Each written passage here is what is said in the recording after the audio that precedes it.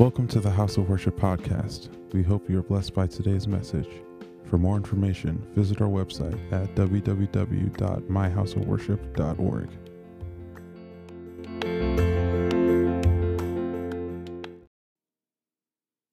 Can we all just stand to our feet wherever you are?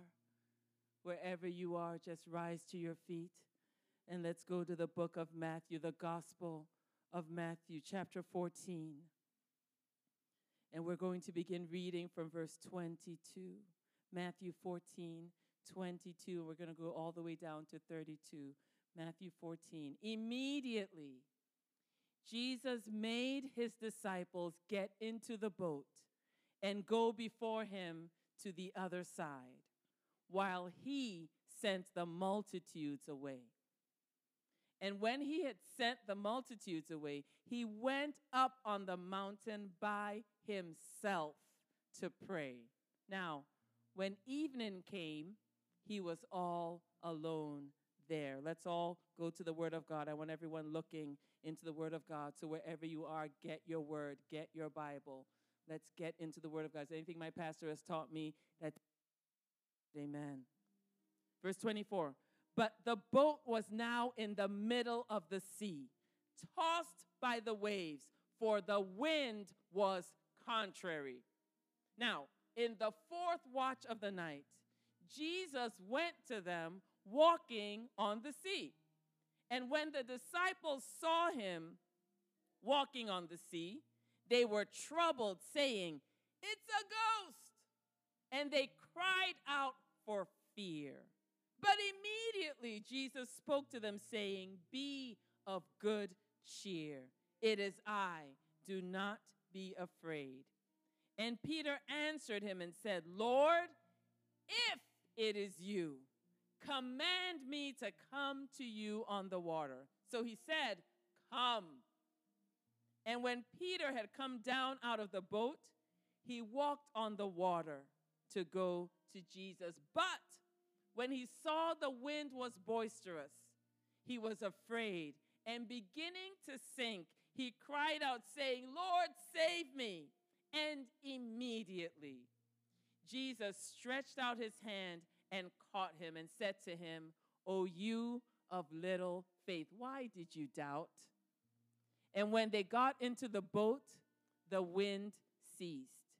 Then those who were in the boat came and worshiped him, saying, "Truly, you are the Son of God." Amen. You may be seated. Thank you, Minister Jeremy. Thank you, Pastor Vashti. Thank you to all our leaders and everyone who works hard to make this gathering possible so that we're able to have our in-person gathering and also have our virtual church. So we want to welcome all of you to the house of the Lord. Amen. Oh, y'all used to shout amen a little bit louder than that. Welcome all of you to the house of the Lord. Amen. Yeah, Facebook land, now I can see you all clapping. Now I can see you all rejoicing. It's always a joy to come in the presence of God, in the presence of one another, to celebrate the Lord our God. And we thank God that we as a congregation can continue to meet both virtually with our virtual church and also in person with our in-person church. So we welcome all of you to the house right here in Catonsville, Maryland, and across the world to Ireland, Nigeria, Ghana, South Africa, Malawi, everywhere where you're tuned in. We welcome you. We are excited to have you in the house. And I'm actually particularly excited because I have something here in my hand that came from some members of our virtual church all the way in Ireland. And I told them I was going to do this, but this came in the mail. It's a Father's Day card. It says, "Dad," to our very own Pastor Fee from the church in Ireland. So God bless you. We're excited. Thank you.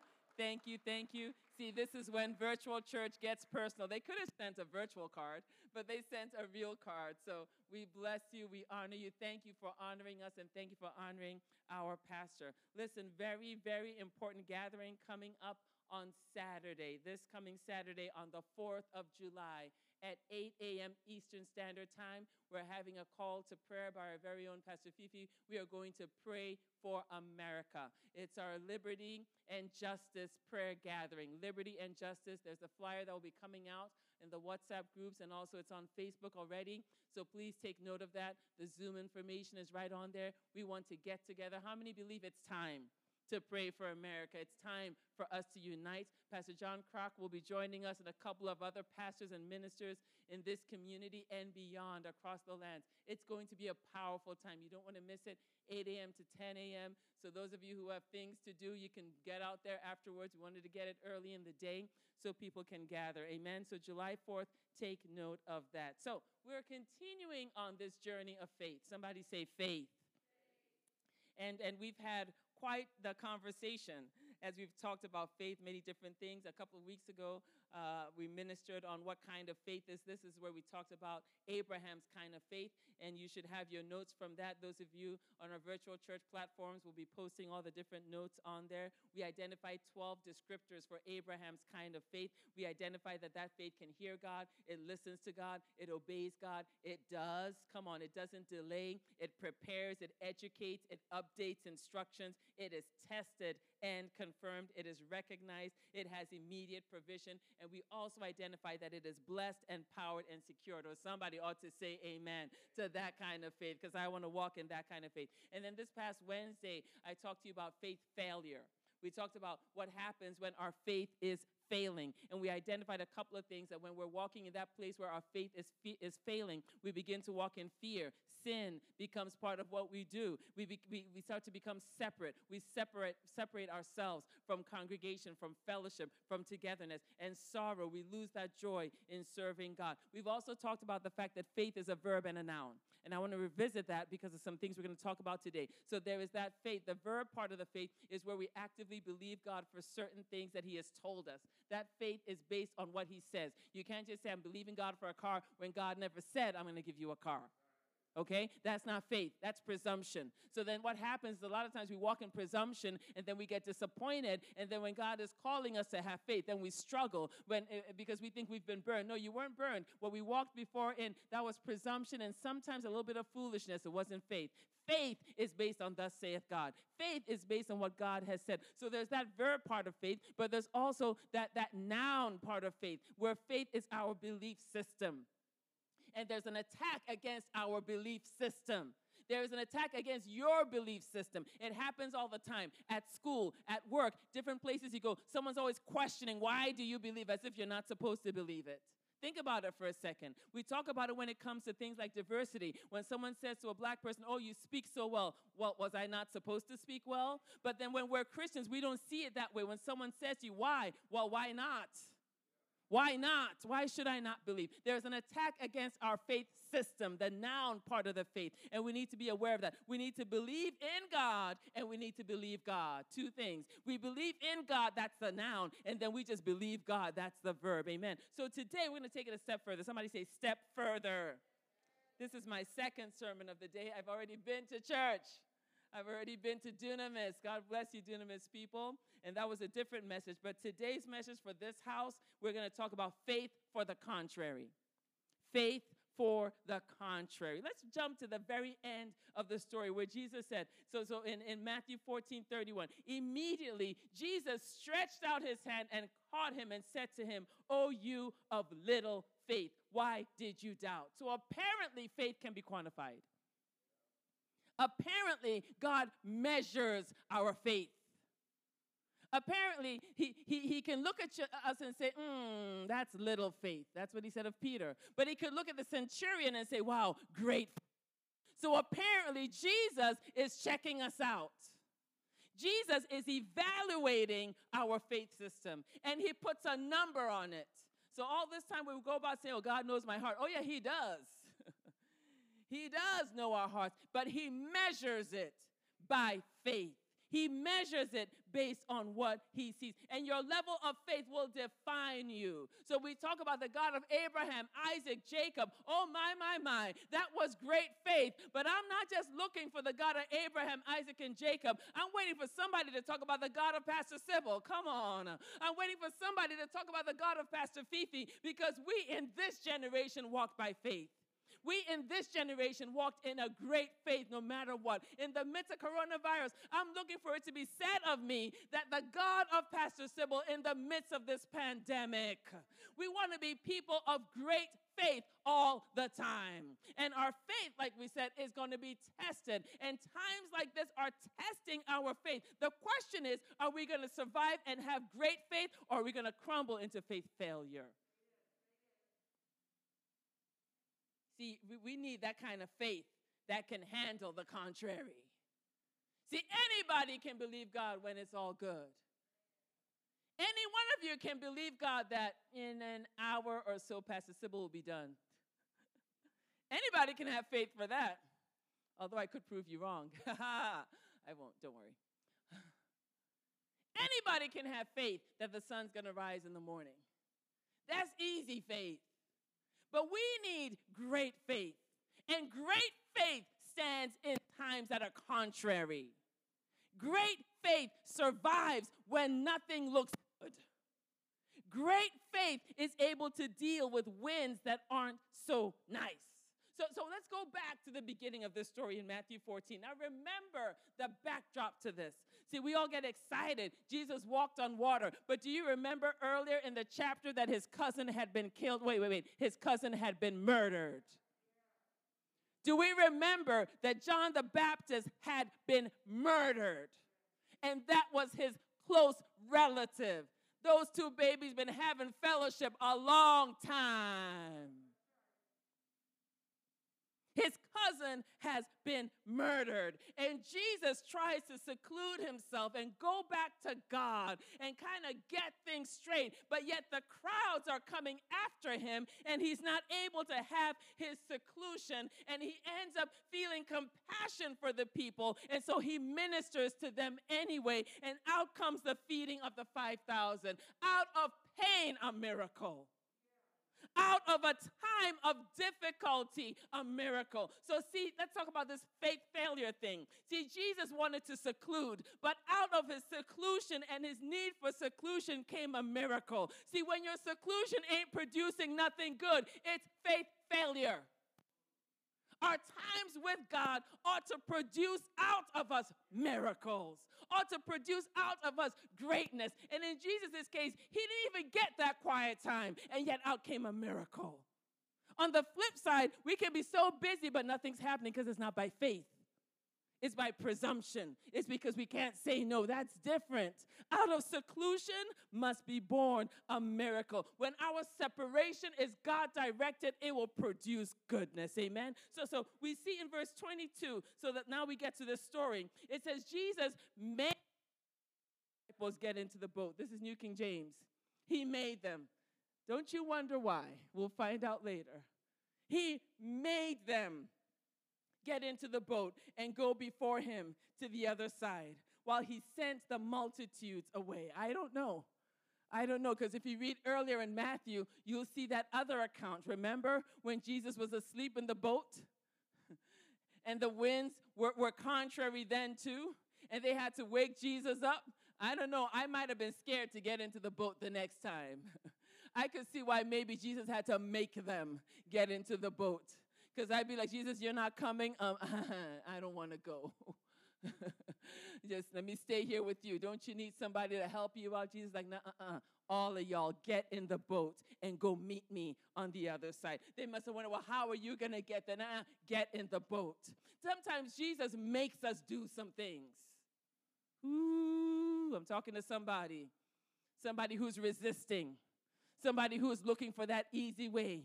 Just because doesn't mean it's not God. Sometimes Jesus will have you do some things that are difficult or uncomfortable or painful, but it's still Jesus. Jesus made his disciples get into the boat and go before him to the other side. Look at this. While he sent the multitudes away.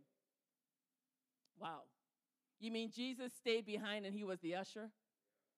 Yeah. Our head pastor says, yeah. I don't understand it. These leadership who you just preach and then you fly off and let the elders deal. Jesus' kind of leadership was servant leadership. Jesus cleaned up, saw people off, made sure they got home. That's the kind of leadership. So come on, pastors, teachers, elders. We can't fall into this thing. I understand there's security, blah, blah, blah. But we cannot fall away from the example that the Master set for us, where we serve his people, where we love his people, where we're there for his people. But I'm not going to go there. Verse 23. And when he had sent the multitudes away, he went up on the mountain by himself to pray. Now, when evening came, he was alone there. Wow. What are we talking about? Faith for the contrary. Remember, all this is happening while he's mourning his cousin. All this is happening while he's feeling probably the natural fear. If Herod went for John, I must be next. All this is happening in the midst of turmoil. And what does he do? He goes back to his father. Come on, somebody. He goes back to his father. We can never, ever, ever lose sight of the need and the importance just to get on our faces and pray. Just to get before God and seek God. It doesn't matter how old you are. It doesn't matter how young you are. We must cultivate the ability to fall on our faces before God and say, God, help me. I can't do this anymore. I need direction. I need help. I need your help, Lord. Jesus himself goes before the Father all by himself. No distractions, nothing else around him. He desperately needed this time. We've heard our pastor say that Jesus literally lived from prayer meeting to prayer meeting, and in between he did miracles. From time with God to time with God. And in between, then and only then, his faith could handle contrary situations. Oh, we can give you 5 steps to great faith, but it all is prayer, prayer, prayer, prayer, prayer, prayer, prayer. You don't get faith anywhere else but by hearing the word of God, whether it's the Logos or the Rhema. We've got to get before God and hear some things. Sometimes you got to go before God and ask some questions. I need some things answered. I need some direction. I need some instruction. I need to get before you, Lord, and I'm not leaving till I hear what you have to say. Coronavirus can't stop that. Your house must be an altar unto the Lord. Your home must be a place where you can bow before God and God begins to do some things in your life. We've got to cultivate that side of us where we go to God in prayer. Faith that can handle the contrary. Woo. What do you do when you're in trouble? I'll tell on myself, I cry first. Oh, let's be honest. I got to cry and go in circles a bit, but then I can settle down. But you've got to get back to praying. No matter what your immediate response is, no matter what your confusion is, no matter what's happening, when it's all said and done, you've got to park it back at the place of prayer. Park it back at the place of God, help me. Jesus goes back to pray. Verse 24, but the boat was now in the middle of the sea, tossed by the waves, for the wind was contrary. You know, when you look at the same story in John chapter 6, it says this, John 6:18, then the sea arose.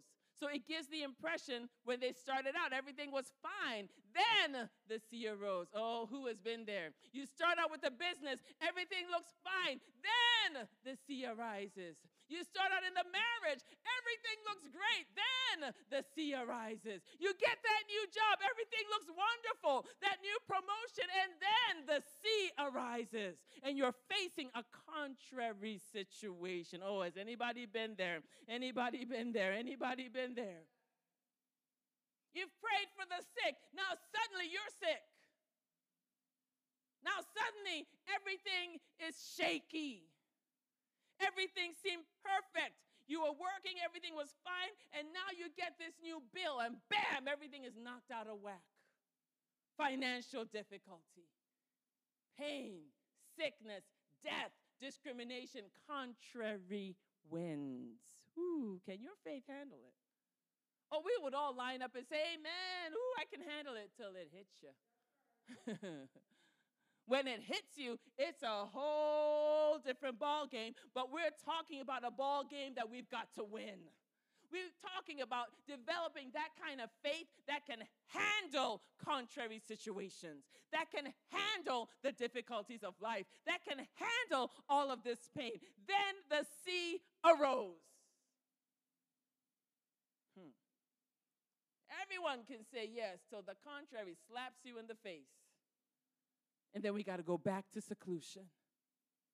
We got to go back to the mountain. Got to go back to seek God. Unfortunately, many of us don't do that. We slip into depression. We slip into anxiety. We slip into worry. We pick up habits.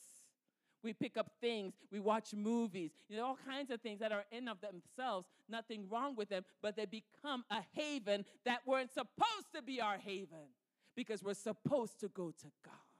Then the sea arose. Remember Matthew 8, earlier on, the same encounter. The winds are going crazy. And Jesus is asleep, but they wake Jesus up. Don't you care that we're perishing? And Jesus calls for peace. I wonder, there's just something sneaking in my mind, wondering if Jesus sent them off to sea, what are they going to do this time? Will they remember that I'm the same God who was able to calm the sea? Will they piece it all together and remember, whether I'm with them or not, that I am in control of the atmosphere. I'm in control of the winds. I'm in control of that environment, of that marriage, of that job. I'm in control of all these situations that have become contrary. Will they remember? Maybe that's why Jesus sent them off. And when you look in the Mark account, Mark 6:48, it says, then he saw them straining at rowing, for the wind was against them. And we all know Jesus. I don't think Jesus was like, is that them? No, Jesus knew exactly what he was looking at. Jesus saw them, and what were they doing? Straining at rowing, straining at rowing, straining at rowing. They went back to natural wisdom. Despite everything Jesus had shown them, everything that had happened before, nobody even tried, okay, let me try, peace be still. Nobody even tried that.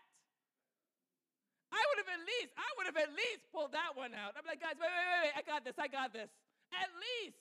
Nobody even did that. No, they went back to natural wisdom. Back to natural ability. What are we talking about? Faith that can handle the contrary. And they're trying their natural wisdom. And in this account, we see John 3:19. It says they rode for about 3 or 4 miles. Okay, y'all. I walk for 3 miles every morning. It's not easy. I can't. Zainabu, don't laugh at me. You do 10. I know. My little 3, I sweat through walking my little 3 miles. I'm trying to imagine trying to row for 3 or 4 miles against contrary winds. And still, it doesn't occur to anybody to try Jesus' way. Ooh, am I describing us as humans or am I describing us as humans? When the contrary hits us, we go back to natural wisdom. Oh, I'm going to try this, and I'm going to try that. And we might even pray on the side, but our faith isn't really in the God who's going to help us. We're still hoping that our strategies will get us out. And all this time, the wind is still contrary. And Jesus is watching them. Oh, who's with me? Sometimes you don't even think Jesus is looking near or is even aware of your situation. But while all this is happening, Jesus is watching them. Jesus is with them. And what's happening? The wind is still contrary. Even though Jesus can see it and Jesus is there, yet the wind is still contrary. But we've been through this before. We've been through contrary winds. Have we forgotten that God was by our side? Come on. There are all kinds of contrary situations that come at us again and again, but we're still here. Oh, amen. We're still here. Corona's kind of contrary. Quarantine is kind of contrary. Come on. Unemployment is contrary. Oh, that fiery furnace sure was contrary. We all deal with all kinds of contrary situations, but this is the time for our faith to rise up where we still believe God no matter what. no matter the situation, no matter the wind, no matter whatever snake and ask me what did God say or not say, we still believe what God said. That's why Shadrach, Meshach, and Abednego could say, you know what, King, don't worry about it. Don't worry about it. We got this. We're not going to bow and we're not going to burn because our God is able to save us. And even if he won't, we ain't bowing. Whew, that's faith that can handle contrary. That's the kind of faith that can stand in the midst of the storm. Oh, I've got to read this. This is Daniel 3. Daniel 3:16. Shadrach, Meshach, and Abednego answered and said to the king, O Nebuchadnezzar, we have no need to answer you in this matter. If that is the case, our God, whom we serve, is able to deliver us from the burning fiery furnace, and he will deliver us from your hand, O king. But if not, let it be known to you, O king, that we do not serve your gods, nor will we worship the gold image which you have set up. Their faith could handle the contrary. Oh, let's push it up a notch. Auntie Yvonne took us there this morning. Sometimes our faith creates a contrary situation. Oh, yeah. It's one thing to have faith for the contrary. It's another thing to have faith that creates contrary. Mark chapter 2. When they could not come near him because of the crowd, what did they do? They uncovered the roof where he was. So when they had broken through, they let down the bed on which the paralytic was lying. Come on. Sometimes we need a faith that can even create contrary situations. How are you going to get up on a roof and use your hands and begin to tear a roof down because you've got to get to Jesus? It takes some kind of faith. It takes a faith that can handle the contrary. It takes a faith that will sometimes create contrary because that's what it's going to take to get to Jesus. What are we talking about? Faith for the contrary. Verse 25. Let's go back to our text in Matthew 14, verse 25. Now, in the fourth watch of the night, Jesus went to them walking on the sea. The fourth watch, remember, is that 3 a.m. to 6 a.m. time of the night. Verse 26. And when the disciples saw him walking on the sea, they were troubled, saying, ghost, and they cried out for fear. I'm thinking about this, and I can see it both ways. You know, put yourself in that boat for a minute. The wind is boisterous. Things are crazy. And think about it, they're at sea. Even out here, when the wind is wild and crazy, I can't see clearly, let alone at sea. When it's windy, and the waves are going up and down, and now you're looking at wait, is that a person coming at us? Oh, tell the truth. Y'all would be scared too. Tell the truth. Don't just wink one eye. If you'd be petrified, I would be petrified. They were afraid, but this is what I'm thinking about. Sometimes in our place of trouble, sometimes in that place when we're contrary, and our help is coming towards us, and we're afraid of the help. That help is coming right at you. Coming right towards you to help you and to save you, and yet you're afraid. I'm thinking, you know, what could get worse? If we're really in unbelief, then why are we worried about a ghost? Seriously. I mean, if we're going to drown, come on, ghosts. I mean, what else? How bad could it be? You might as well have some excitement while you're going down if you're really going to walk in unbelief. So why could they not switch to maybe if someone can walk on water, even if they didn't believe it was Jesus?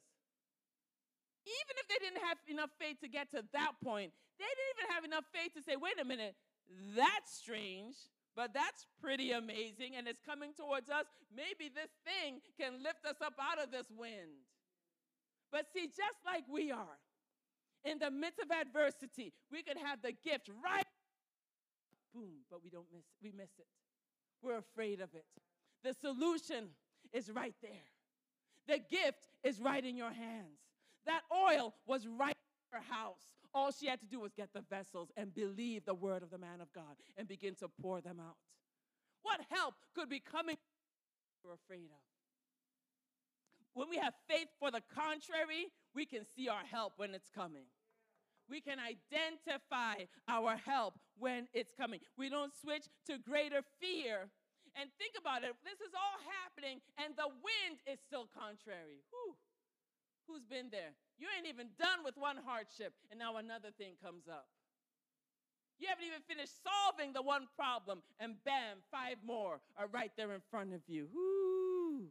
The wind was still contrary. You know, we sing the song, your goodness is running after, it's running after me, but then we're afraid.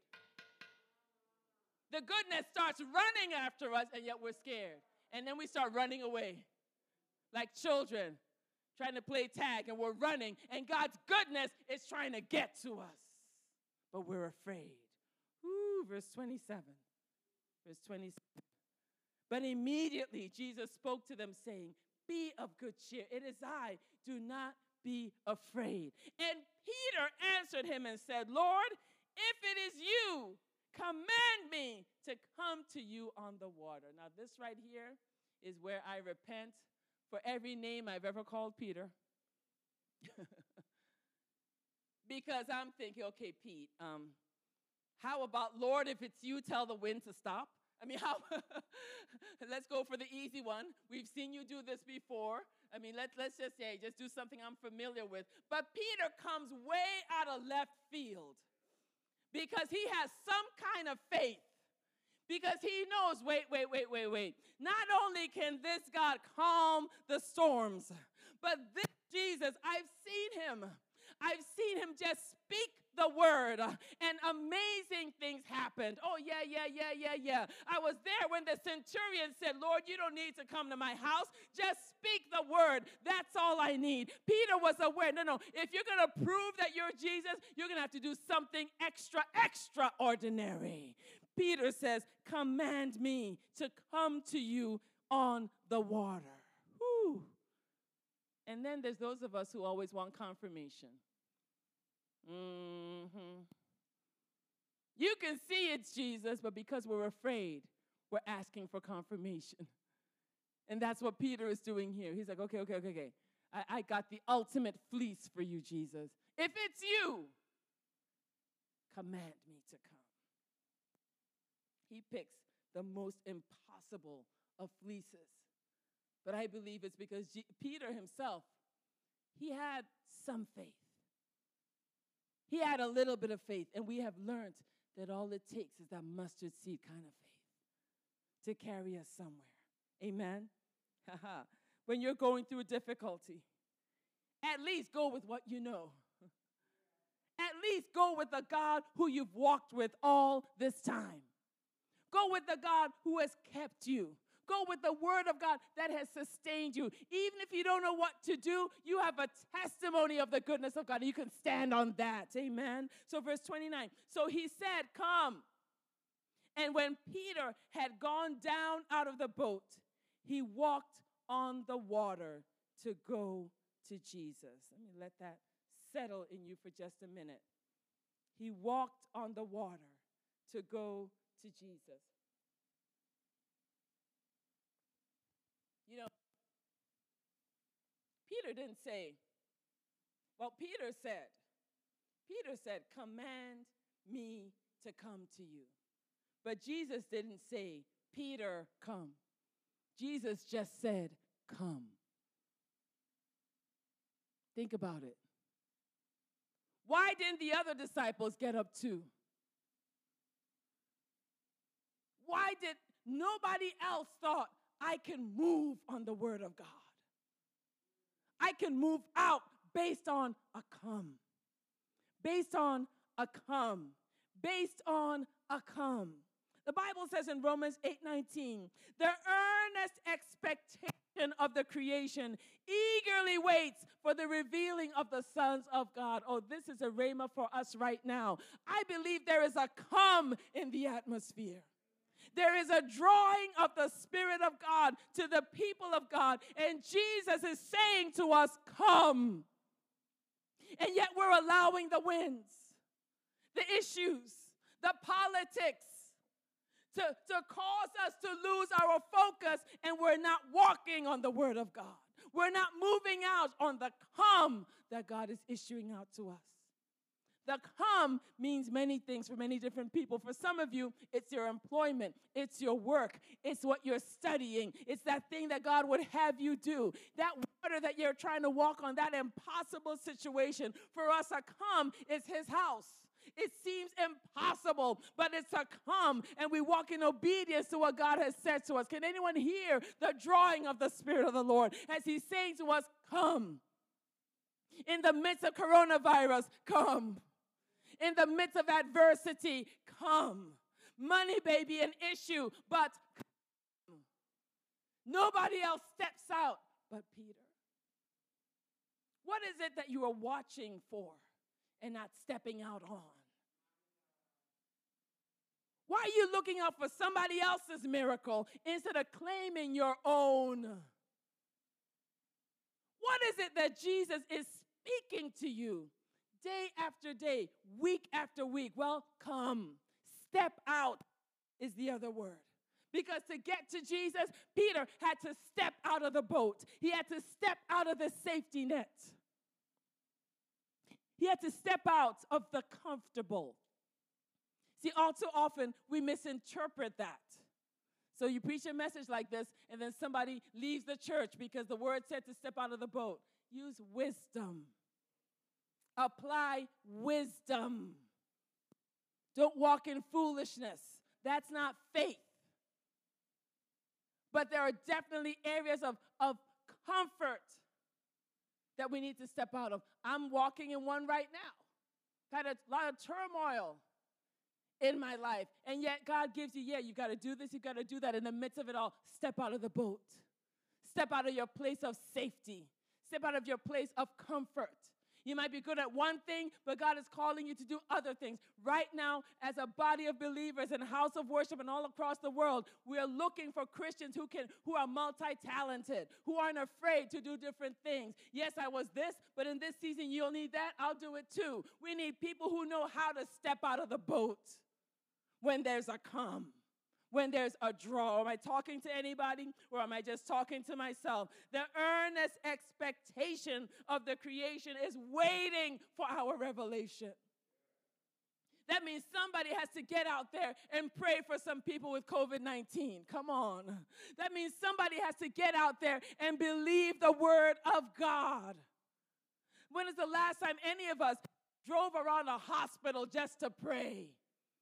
Just to say, Lord, I'm drawing on your name for this place. The expectation, creation is expecting us to act. Creation is waiting on us to be the sons of God. The very trees, the earth, the ground is waiting for our command that we would be revealed as the sons of God. Jesus said, come. And there's a come right now. There's a drawing of God on every one of us, young and old. Come. No matter your socioeconomic status, come. No matter where you're from, come. No matter what's going on in your life, come. Let me use you. Let me speak to you. Let me pour myself into you. Allow me to give you grace for this thing that you're going through, for this wind that you're dealing with. Let me show you that I'm here. Come. Many times our obedience is you got to obey, and then God reveals himself. You got to take that step. Then you see it's Jesus. Until Peter stepped out of the boat, he wasn't going to know whether that was Jesus or not. He first had to come. He first had to step out. What are we talking about? Faith for the contrary.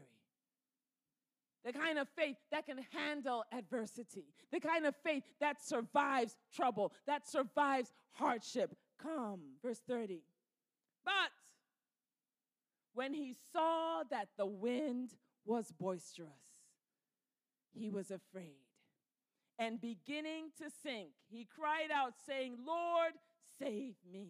Peter took his eyes off of Jesus and put his eyes on the contrary. Oh, I know what it's like, man. When those bills are staring you down, it's hard to see anything but the bills. But you got to look at Jesus. Come on. Sometimes the situation is just so hard. The relationship is so hard. You can't look at the contrary wind. You've got to look at Jesus. Sometimes the promise seems so impossible. You've got to look at Jesus. Oh, how many of you had an idea that was so good and you know that it's good, but every avenue you go to, they keep telling you it's bad, it's bad, it's bad. You've got to take your eyes off of that contrary wind and look back at Jesus. The God who gave you that gift, who gave you that idea. We can't take our eyes off of him and onto the contrary winds. No, no, no, no, no. As soon as Peter did that, he became afraid. And that's what happens. When you focus on the impossible, oh yeah, you will be afraid. Because in the natural sometimes, things don't make sense. The things that God calls us to do, it sometimes doesn't make sense, and the environment is contrary. But we've got to fix our eyes on Jesus, the author, the perfecter of our faith. Amen? We've got to look unto Jesus and look past the pain. See, some of us, we're so good at looking at our past experiences. But don't you realize you're a different person from your past? Come on. You've been upgraded. You've been upgraded. You may have been through a thing or two 5 years ago, but you're not the same person you were 5 years ago. So you can't look at that situation and become afraid of the now, because they're now dealing with an upgraded version of you. So you can't have the same fear that what happened to me 5 years ago is going to happen to me now. No, no, no, because you're a different person. Say to yourself, I have been upgraded. I have been upgraded. I have been upgraded. You're not the same person that you were before. I'm a better version of Pastor Sybil than I was 5 years ago. I've been upgraded, okay? I have been upgraded. So you don't look at your past as a contrary wind that you can't survive. You already survived it. You're still here. You're still here. You already came through. So you can't look through that lens and doubt God. You will sink. Peter looks at the contrary winds instead of looking at Jesus. And he says this, Lord, save me. Oh, those are such important words. Because see, even when our faith has failed, come on, even when we done messed up, if we can simply go back to the secret place, if we can simply go back to Jesus and say, at the end of it all, I know that you're the only one who can save me. You're the only one who can get me out of this trouble. Only you. If it's not for you, I'm going to die. But you, Lord, I believe and I know that you can save me. Save me, Lord. And Jesus reaches out and saves him. When your faith is failing, cry out to Jesus. Go back to the secret place. Create a secret place. One of the things that's so beautiful that you see again and again in the Old Testament is they made an altar.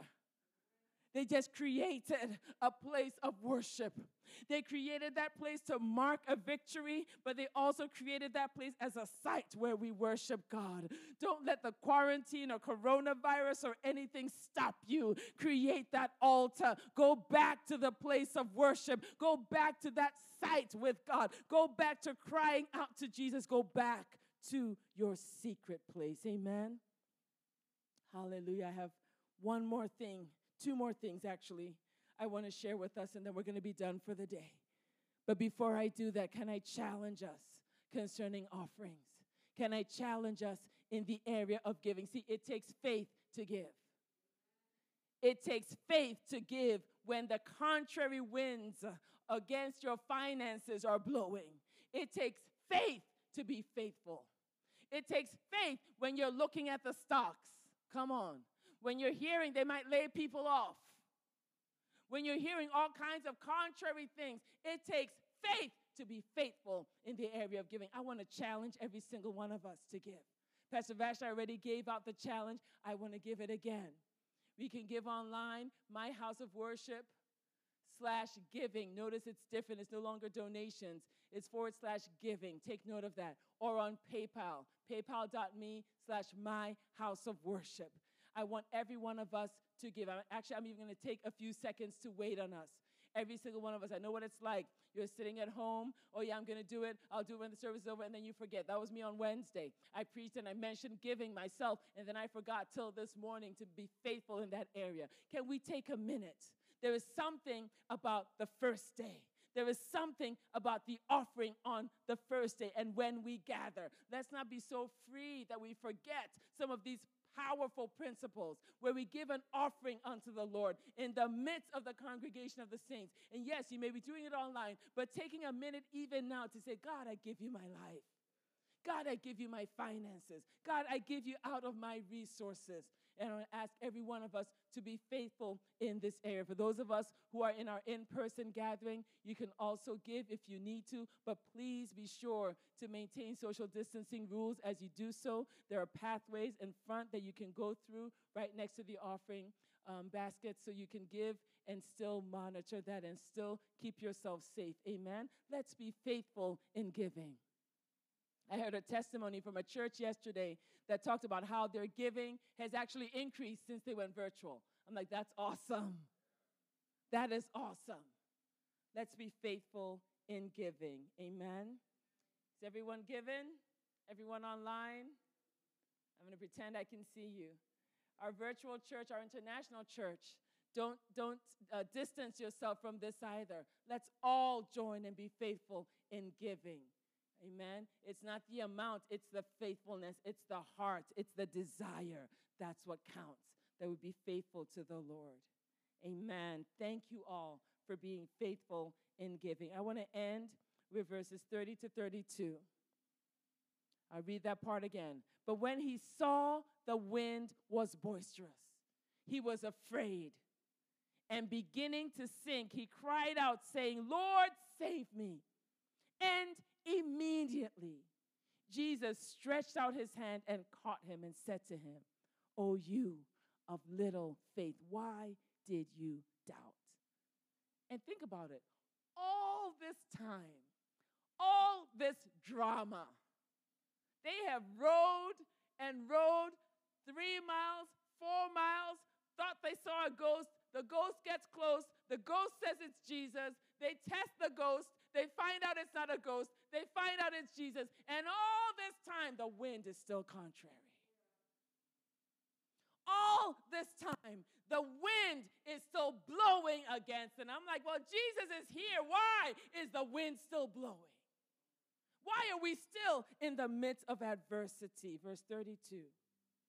And when they got into the boat, and when they got into the boat, and when they got into the boat.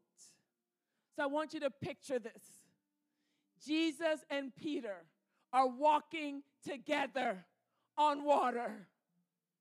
They together. What is that? The faith, the belief system I started out talking to us about.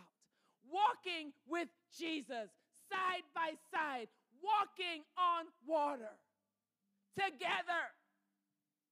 Peter believing, no longer in the place of doubt, but not just believing in Jesus, but walking with him. And get into that place of safety, and now the wind ceased. Could it be that our difficulty is just waiting for us to get with Jesus? Could it be that that contrary wind is simply waiting for you to walk with Jesus on that water? Rather than trying to row on your own, come on. Rather than trying to see things that aren't there, come on. We've been there too. We create prophetic words that don't exist in our effort to get to safety. Could it be that when we get back to that place of saying, Jesus, I'm just going to walk with you. I know it's scary. I know it's difficult. I know these winds are blowing and I'm petrified. But my faith is my faith is my faith is my faith. I don't doubt you. I will believe you no matter what. I will be a Christian. What? My faith is secure. My faith is secure. I don't doubt. I don't switch. Come wind, blow wind, whatever happens to me, God is still God. Fiery furnace, the Lord my God, he will save me. And even if he won't, I still believe that he is God. Even if he won't, my belief system, my faith is intact. My faith can handle the contrary because the contrary handle me. You got to take your faith and punch that contrary. Sometimes you got to take your faith and just smack that contrary situation in the face and say, you are not taking me down. I am walking by faith. And even if I go down, I'm going to go down looking good because I believe in Jesus. Faith for the contrary. Walk with Jesus. Believe in God and believe God. Believe in God and believe God. I want to pray for us before we end this afternoon. Wherever you are. You see, sometimes, one of the things that I'm really passionate about is that we not allow this situation to change who we are. So if you're out in the virtual church platform, right about now is where half the church is kneeling, the other half is standing, people are in worship. We can still do that at home. Your home is an altar. Don't let the environment alter your altar. Don't let the situation change your worship. So whatever posture you need to get into right now to respond to the word of God, get into that posture. Get into that position. But here's one other thing that's happening right now with this whole pandemic. God is stripping away the things that we're dependent on. God is stripping away the props. God is separating the wheat from the chaff. Because when there's no one playing music for you, will you still worship?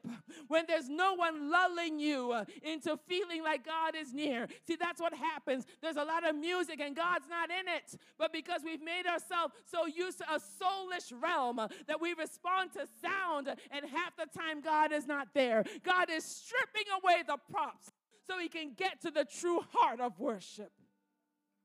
The true heart of. I want to pray for us. Remember the word of the Lord says, common passage, Psalm 23. Yea, though I walk through the valley of the shadow of death, I will fear no evil, for you are with me. Your rod and your staff, they comfort me. Anybody dealing with a contrary wind, can you begin to make that confession? For you are with me. You are with me. God, you are with me. God, you are with me. I speak that as my truth. It is my reality. God, you are with me. You will not leave me. You will not forsake me. I will not die in this contrary wind.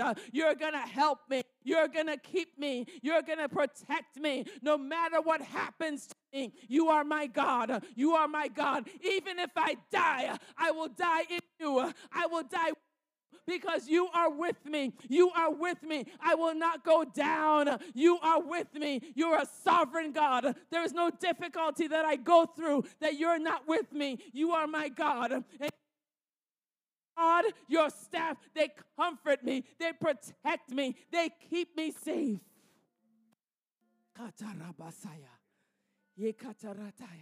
Two more prayer points and then we're done. Hebrews 13, verse 6. So, we may boldly say, the Lord is my Lord.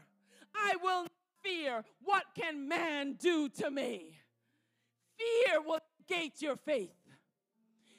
Fear will make you sink. Fear will cause you to wreck your faith.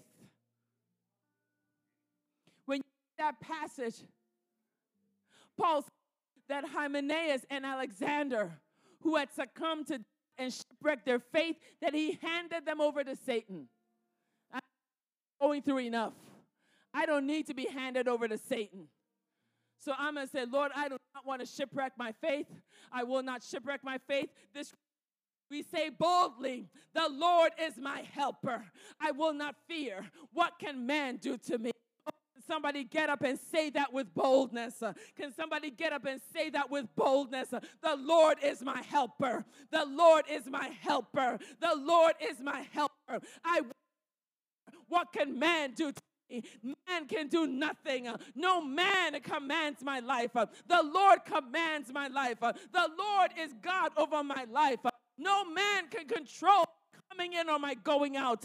It's unto the Lord. It's unto Lord, it's unto the Lord. I boldly say, Lord is my helper. Hallelujah. Hallelujah. Hallelujah. And I want to end with this one. I want to end with this one, Isaiah 43.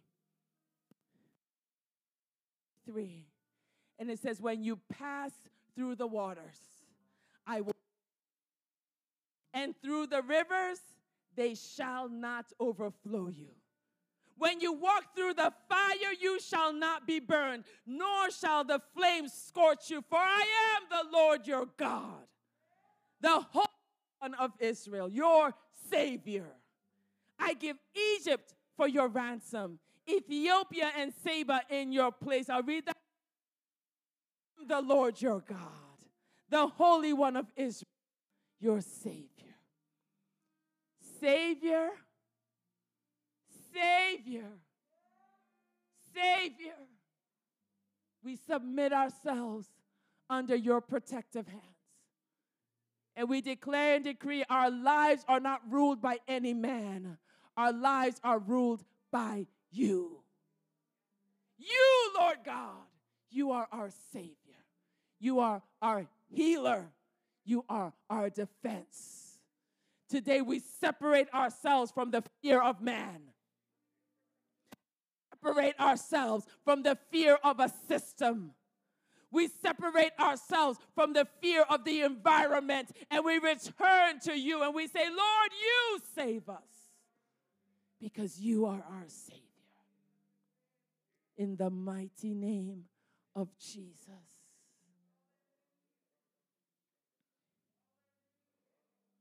And if there's anyone listening to me right now who has not given their life to Jesus Christ, see, the only reason we can boldly say we fear no man is because we have a Savior who is the Lord Jesus Christ, who died for our sins, who restored us back into fellowship with the Father.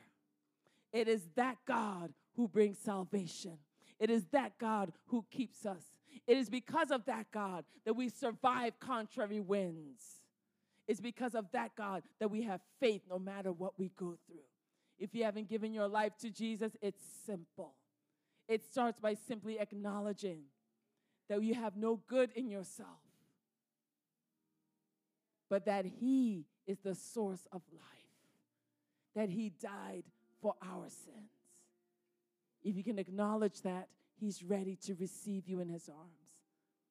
It's simple. All you have to pray is pray, Lord Jesus, I believe that you died on the cross. I believe that by myself I am nothing. So today I give you my life. Today I give you my heart. And I say, come be my Lord. Come be my Savior. Receive me into your kingdom. If you prayed that prayer, today you become a child of God. Today you become a son and a daughter of the Most High God. We say congratulations to you. Listen, if you are in our in-person and you prayed this prayer, please come talk to me at the end of this gathering. If you're in our virtual church and you prayed this prayer, all you need to do is send us a message. There's a way, either online or you can send a private message through Messenger, and we'll reach out to you. I believe members of our virtual church will also put the phone number and the contact information right there. For anyone who prayed this prayer, we want to talk to you. We want to pray with you. Yes, we do contact, just like our virtual church members. They send us cards that aren't virtual. Same thing. We reach out and we will speak to you. We will pray for you. We will help you. We will counsel you. Because that's what a church does.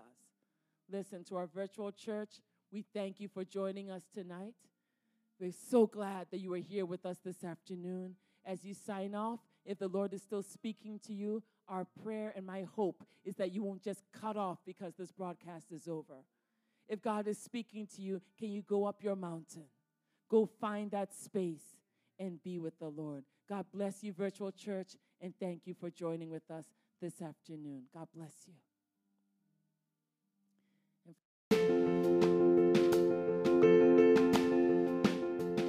Thank you for listening to the House of Worship podcast. We hope you enjoyed this message and were blessed by it. For more information, visit us at our website at www.myhouseofworship.org. Thank you and have a blessed day.